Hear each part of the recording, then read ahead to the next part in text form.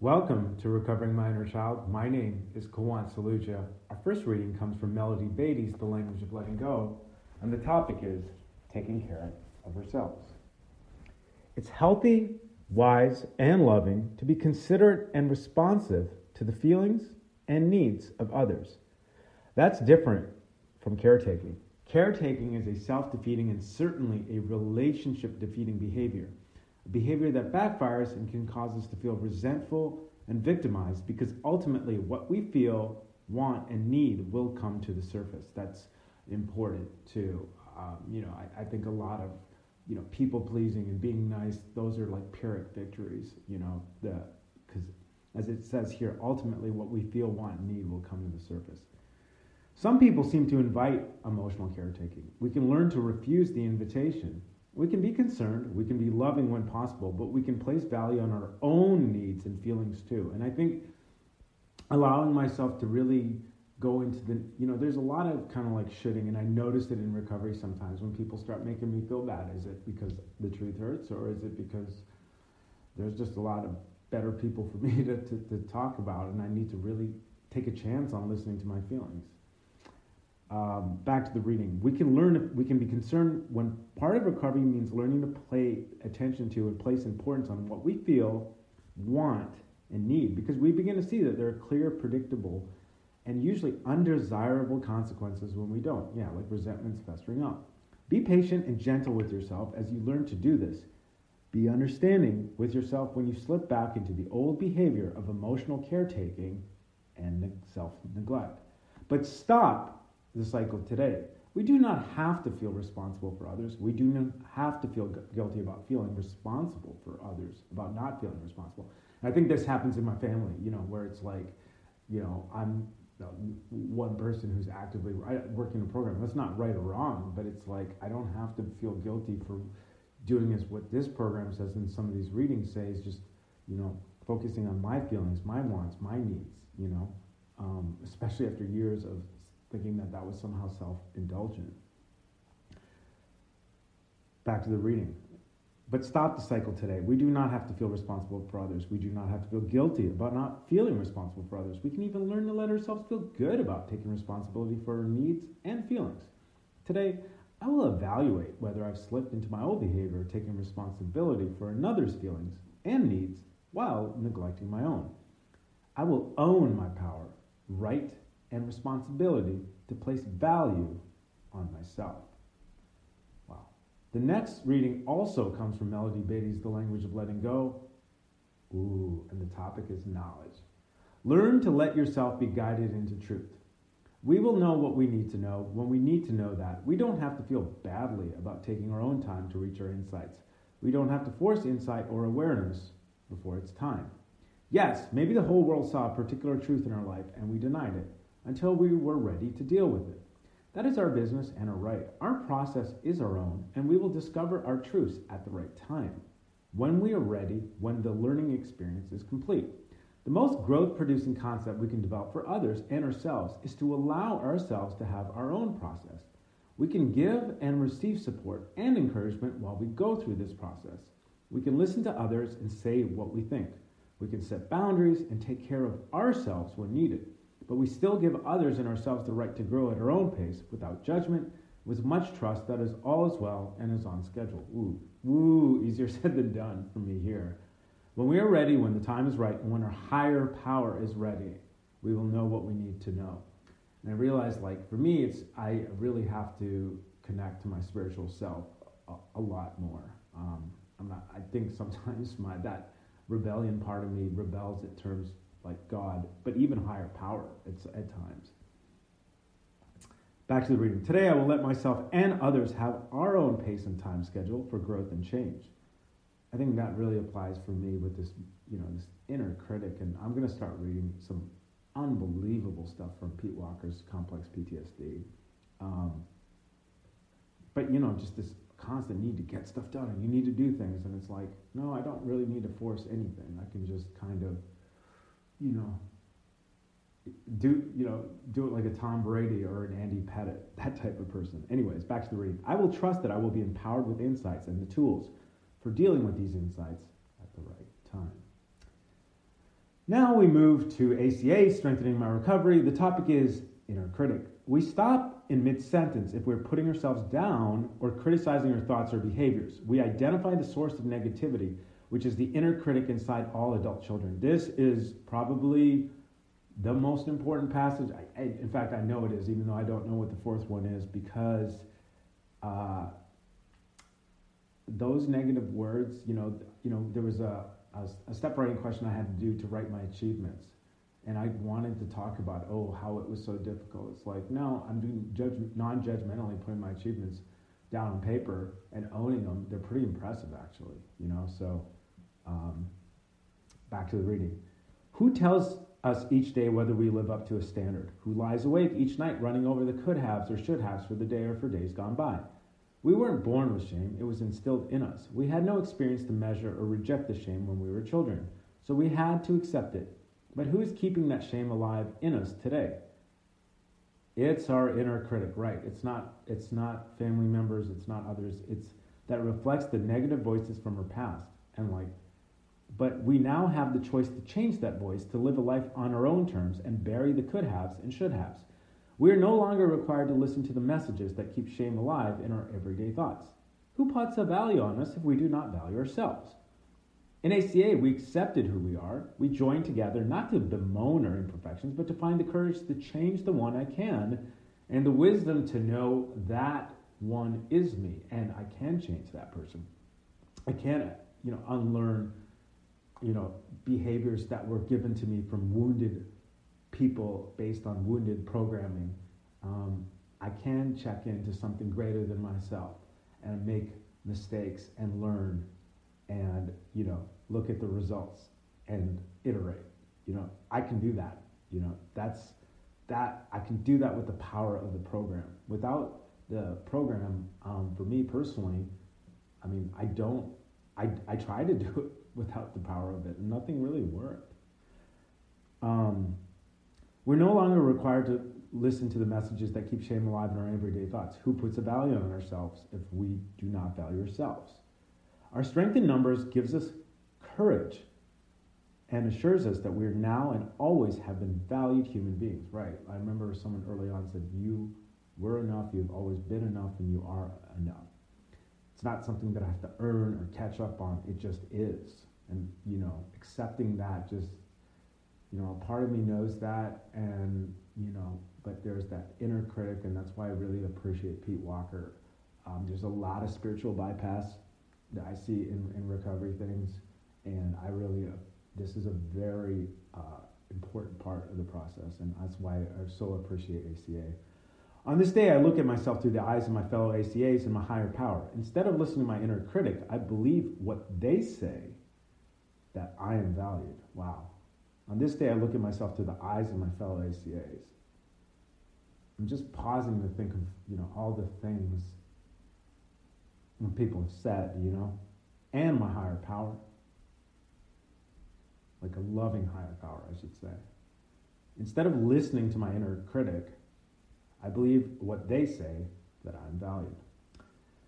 And the final reading comes from ACA Strengthening My Recovery by, I love Melody Beattie, but today I just like these ACA things a lot more.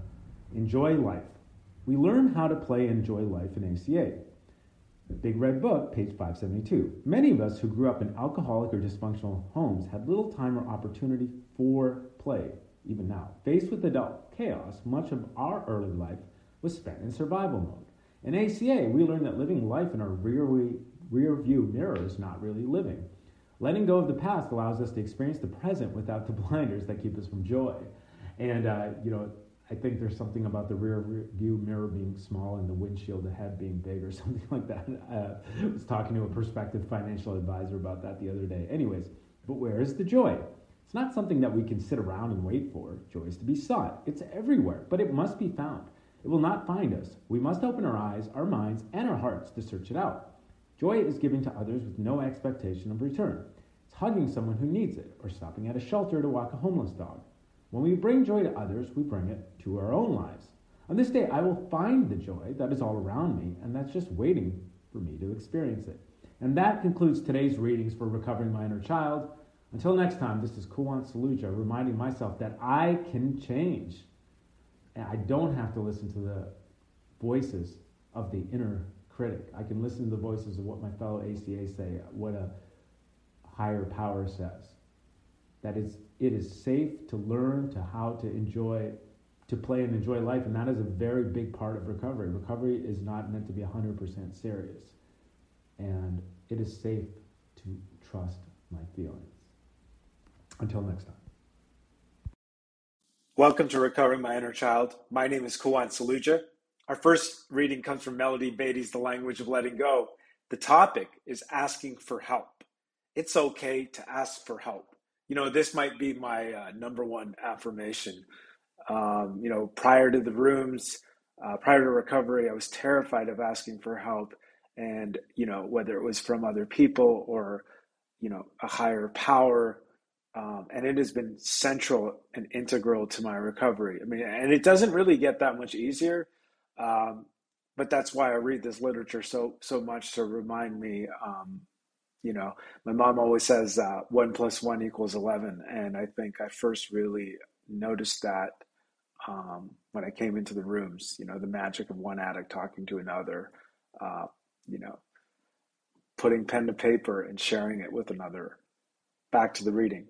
One of the most absurd, it's an interesting word, things we do to ourselves is not asking for the help we need from a friend, a family member, our higher power, or the appropriate resource. I like that appropriate resource. A lot of times, out of safety, I won't ask the authority figure and I'll ask somebody else.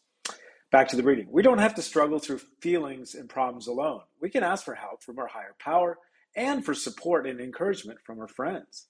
Whether what we need is information, encouragement, a hand, a word, a hug, someone who will listen, or a ride, we can ask.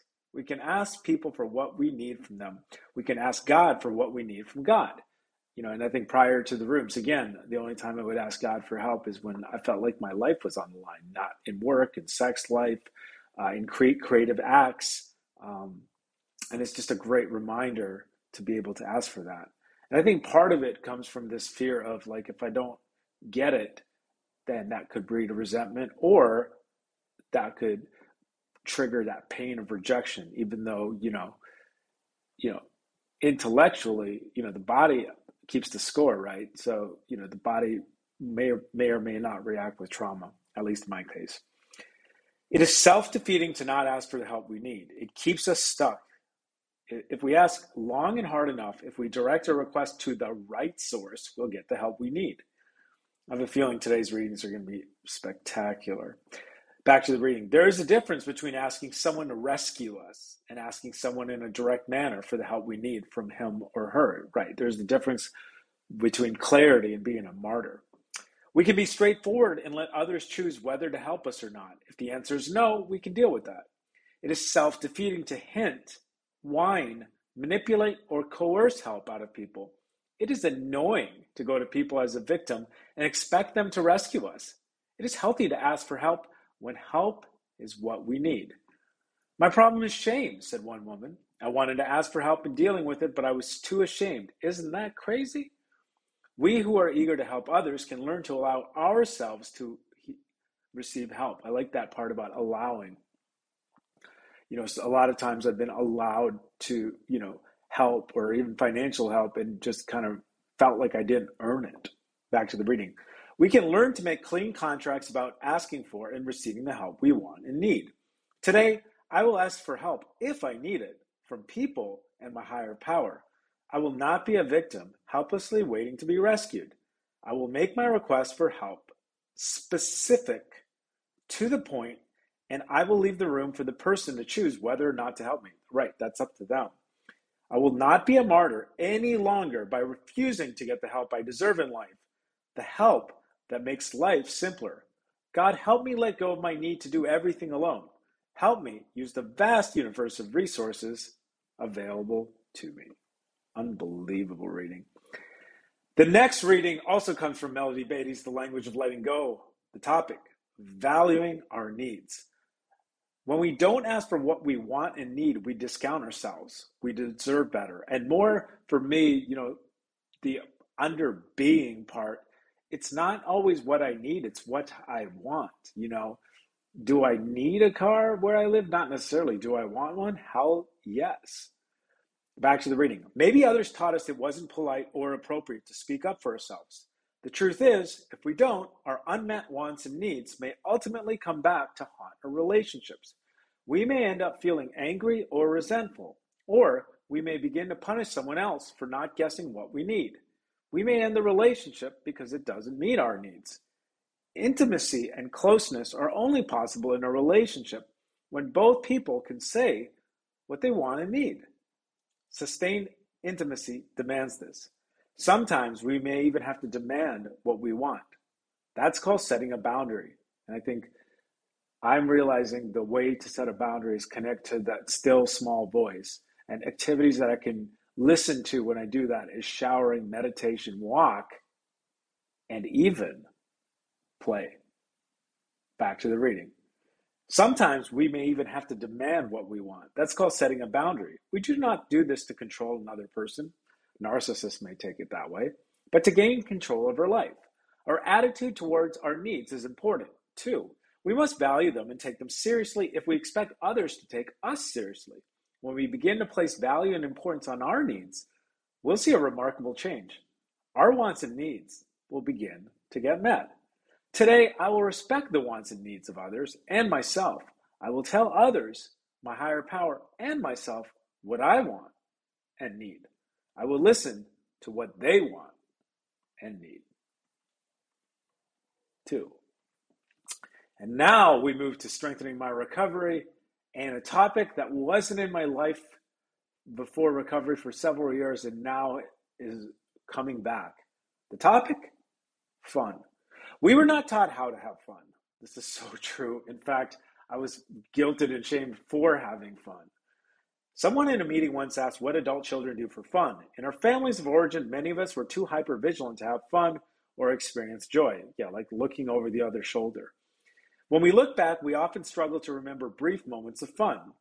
Some of us do catch glimpses of playing with dolls or trucks, blowing dandelions, or hollering, "Let's play hide and seek, you're it!" As we begin recovery, the idea of having fun may feel foreign, but we start to learn how important it is as a way to nurture our inner child and our adult self.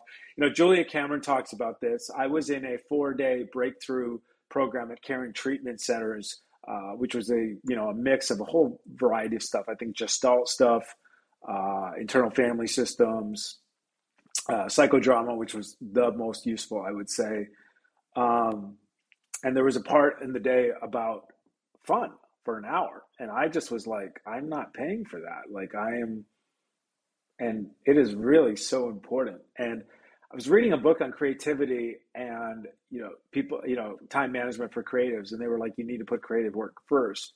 And for me, it's not so much creative. I need to put fun work first and define what that is and do that in the week. There's no like, oh, I deserve it because I got through the week. It's like, no, it's Monday. That's why I deserve it. Back to the reading. As we begin recovery, the idea of having fun may feel foreign, but we start to learn how important it is as a way to nurture our inner child and our adult self. As we get healthier, we see wondrous joy and freedom in having fun. We start doing things like drawing in a sketchbook, putting together a picture puzzle, coloring, working on a craft, going for a walk, riding a horse. Wow, this is awesome. Fishing, hiking a mountain trail, skiing, swimming, calling a friend, going to the movies, painting a picture, singing, going to the library, learning to play a musical instrument, listening to music, hugging a friend, going to a museum. God, I love the artist way. This brought it back fun. Sitting by the river, watching a sunset, laughing with friends, taking pictures, taking a class on meditation, playing a game. The list of fun activities that can go on forever. On this day, I will experience life to its fullest by being in the present and doing something fun. And the final reading comes from ACA Strengthening My Recovery. The topic is self-love. Self-love enables the adult child to backfill the love or nurturing we do not get as children. Long ago, we were yelled at, pushed aside, and neglected. In our quiet times, we wondered in our little child's minds, why? What did I do wrong? I felt that way so many times. We looked out at the world and saw dad playing in the yard with his kids. I had to find other people. Those kids looked so happy. We stood in our yard alone, feeling like the only kid in the world nobody loved. God, I really noticed the unconditional love from my mom and the very conditional love from my dad. Back to the reading. This lack of love set the stage for years of searching. We found relief now and then when a teacher smiled or a friend bragged about us, but nothing made us feel loved enough to take away the pain. Some of us used drugs, alcohol, food, and other compulsive activities to fill the empty spot where love should have been. When we got to ACA, we felt a connection when we heard others talk about their loveless lives, because now we knew we weren't alone. We learned that the reason we didn't feel loved was because of something out of our control. True love can't coexist along with alcoholic and dysfunctional thinking, right? Because, if you don't love yourself, can't really love others, is the saying. Back to the reading. It wasn't our fault. We were always lovable. We made a commitment to start over and love ourselves.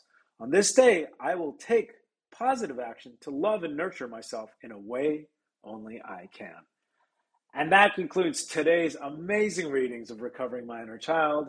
Until next time, this is Kawant Saluja reminding myself that it's okay, not only okay, it's important to ask for help, to clarify my wants, and to deserve those wants, to have fun, and to love myself.